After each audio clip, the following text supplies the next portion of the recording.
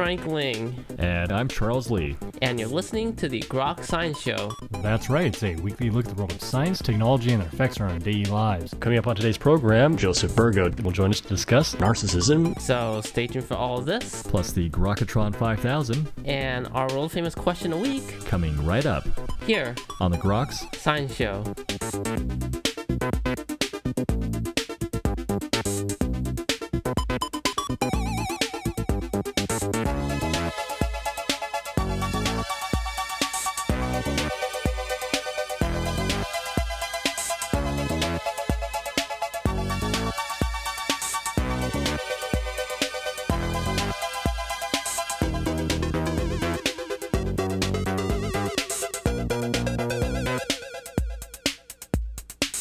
Welcome back to the Grok Science Show.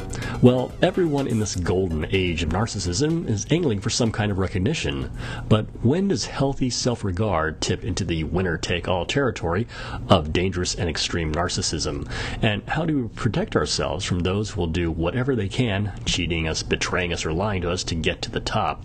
Well, in his new book, The Narcissist You Know, Defending Yourself Against Extreme Narcissists in an All-About-Me Age, Dr. Joseph Burgo explains how to identify the narcissists in our lives and provide the tools needed to steer clear of the alluring webs of the deception they so expertly weave. Dr. Burgo has been practicing psychotherapy for more than 30 years. He's a well-respected clinical psychologist and a marriage and family therapist, contributed to several periodicals, the New York Times, the Atlantic, USA Today, frequent blogs for Psychology Today, and he's the author of psychology books such as The Hero as Narcissist and Why Do I Do That? Again, the new book is called The Narcissist You Know, and the author, Dr. Joseph Burgo. Dr. Burgo, very pleased to have you today on the Grok Science Show. Hi, thanks for having me. Certainly our pleasure. Certainly a fascinating book, The Narcissist You Know, Defending Yourself Against Extreme Narcissists in an All-About-Me Age. Certainly a topic I think everyone probably has some dealings with, either within themselves or with others. Why did you decide to write this book?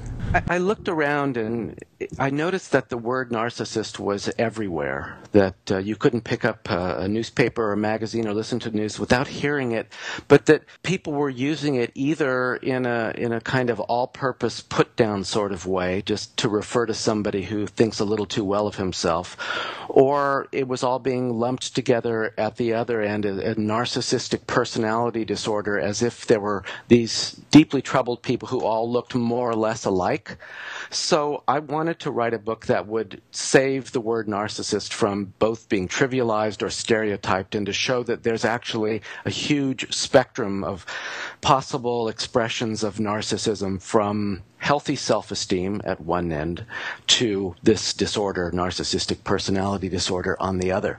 And how can we distinguish among the different ends of the extreme and everywhere in between? Well, the framework that I found most helpful from distinguishing healthy narcissism, on the one hand, from pathological narcissism, is that, you know, if I feel good about myself and I'm proud of my accomplishments, but there's room for other people to feel good too, I mean, that's healthy. We can all feel good about ourselves. There's room for everybody to feel proud. The pathological narcissist, or the extreme narcissist in my book, he builds himself up at the expense of other people. He views the world exclusively in terms of winners and losers. He's constantly proclaiming his winner status to the world, and often does so by triumphing over the other people he despises, those losers over there. And if that reminds you of a presidential candidate, you can find out more about him in my book. Is there a certain type or situation that brings these people out? Are they prevalent in certain situations, or are they just kind of everywhere? Well, I think they are everywhere. I mean, you find them in every walk of life. Because they're wanting to be winners, they're naturally drawn to those areas where competition is an issue. So they are most noticeable as athletes, as politicians, and also as celebrities who don't necessarily compete with other people, but they are, in our society, they are the ultimate winners in the world. So I do think they're everywhere. They're to be found everywhere, but I think they're more prominent in those three areas: politics, celebrity, and athletics. And do you think it's somewhat unique to the American society that narcissism might be, if not celebrated, a little bit encouraged? I'm not a sociologist, but I think so, and I think it's because of three factors. I think with the waning of the greatest generation, to use Tom Brokaw's expression, and the rise of the boomers, I think values like humility, self-sacrifice, and service kind of went out, and self-fulfillment and authenticity came in.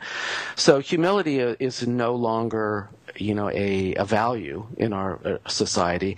Then there's the culture of celebrity. I mean, we really see celebrity as the highest good in our society. You're probably familiar with that study that showed that middle-aged students would rather be the personal assistant to a celebrity than the president of Harvard. I mean, there's no higher good than celebrity in our society. And then the internet comes along, and social